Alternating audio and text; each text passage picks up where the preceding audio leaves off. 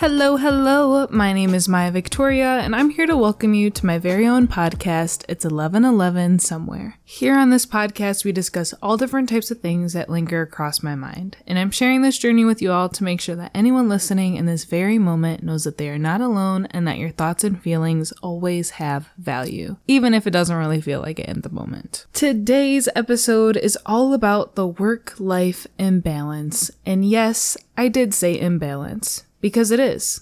And we'll jump into how to navigate distinguishing between the two and exactly what kind of life you're really living. But of course, we can't forget to start with our thorns and roses for the day. The purpose for these is to build connections with myself, to take a moment and to be mindful, but also a moment of vulnerability with you guys listening. It's important to share your feelings and get them out there, and if I share something that you can relate to, then that also reminds us that we are never alone. So, my thorn for today revolves around school. There's nothing really bad about anything with school coming up. If anything, I just have a bunch of roses today, which is great. Super grateful for that. But just like the stress that comes with school and starting a new schedule and making everything work, I think that's my only thorn. School for everyone can be a bit stressful and make everyone anxious, especially when the first day or first week is happening, which a lot of other schools have already started. But when this podcast comes out, I start school tomorrow. So,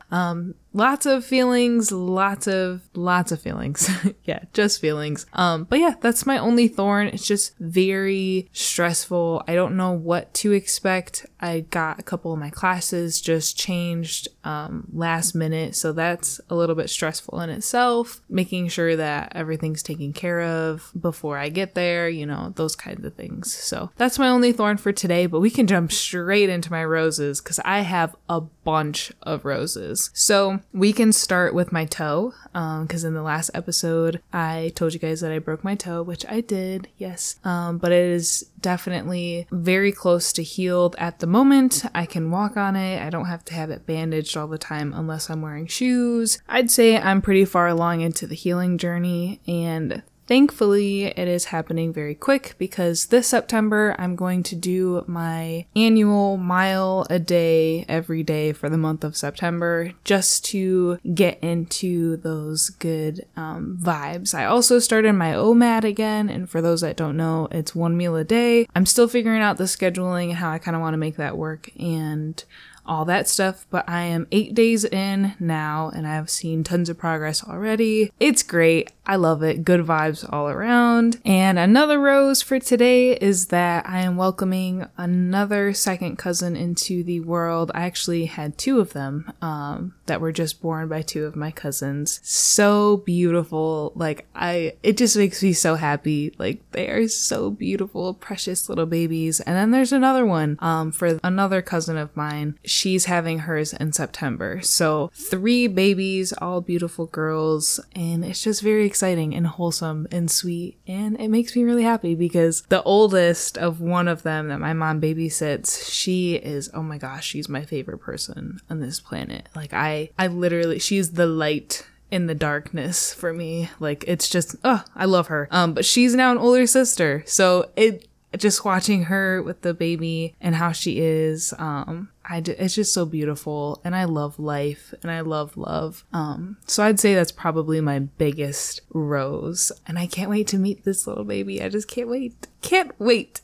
But yeah, so lots of good things going on right now, lots of good vibes, a lot of self-care happening. I also started taking cold showers, which that experience is so awesome in itself. As far as the benefits, the physical benefits, haven't really seen any of those or noticed any of those. I've been doing that for also about a week now. But the mental benefits, definitely. It's just cool to do something hard every day. I haven't done a normal shower since I started this, so every shower is freezing cold right from the get-go. Whole time I'm in there washing my hair, doesn't matter.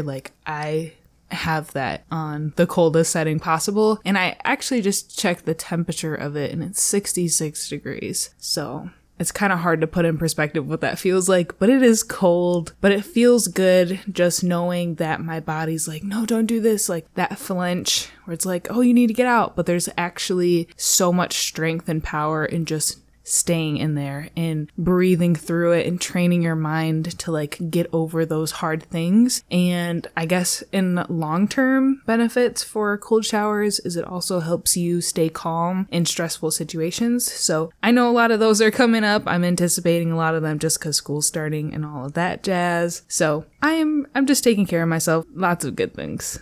So jumping into today's episode, it's going to be a little bit of a shorter one just because it's very quick, straight into the point, but I do want to talk about it just because it's something that all of us have to go through. So a couple of weekends ago, my boyfriend and I visited his dad, which led to a conversation that sparked my idea for this very podcast. The topic of determining if you and your occupation is categorized as working to live or living to work. And I think that this is the key component when discussing the imbalance between the two. So for example, working to live means that your job's main purpose is to fuel your lifestyle outside of work. So basically meaning that your job funds your life outside of work. So in a way, your life is prioritized more. And in order to live the life that you want, you have to work. So you work in order to live. So you work to live. Pretty straightforward. And on the opposite side of that is living to work. So this could mean that you find your main purpose to be fulfilled within your job. So you're alive in order to work in that profession, and without it, you wouldn't be the person who you are. When I think of this one, an easy example could be a doctor whose main purpose is to save lives and provide care to their patients. They spend most of their time at work, and they have a less quote-unquote outside of work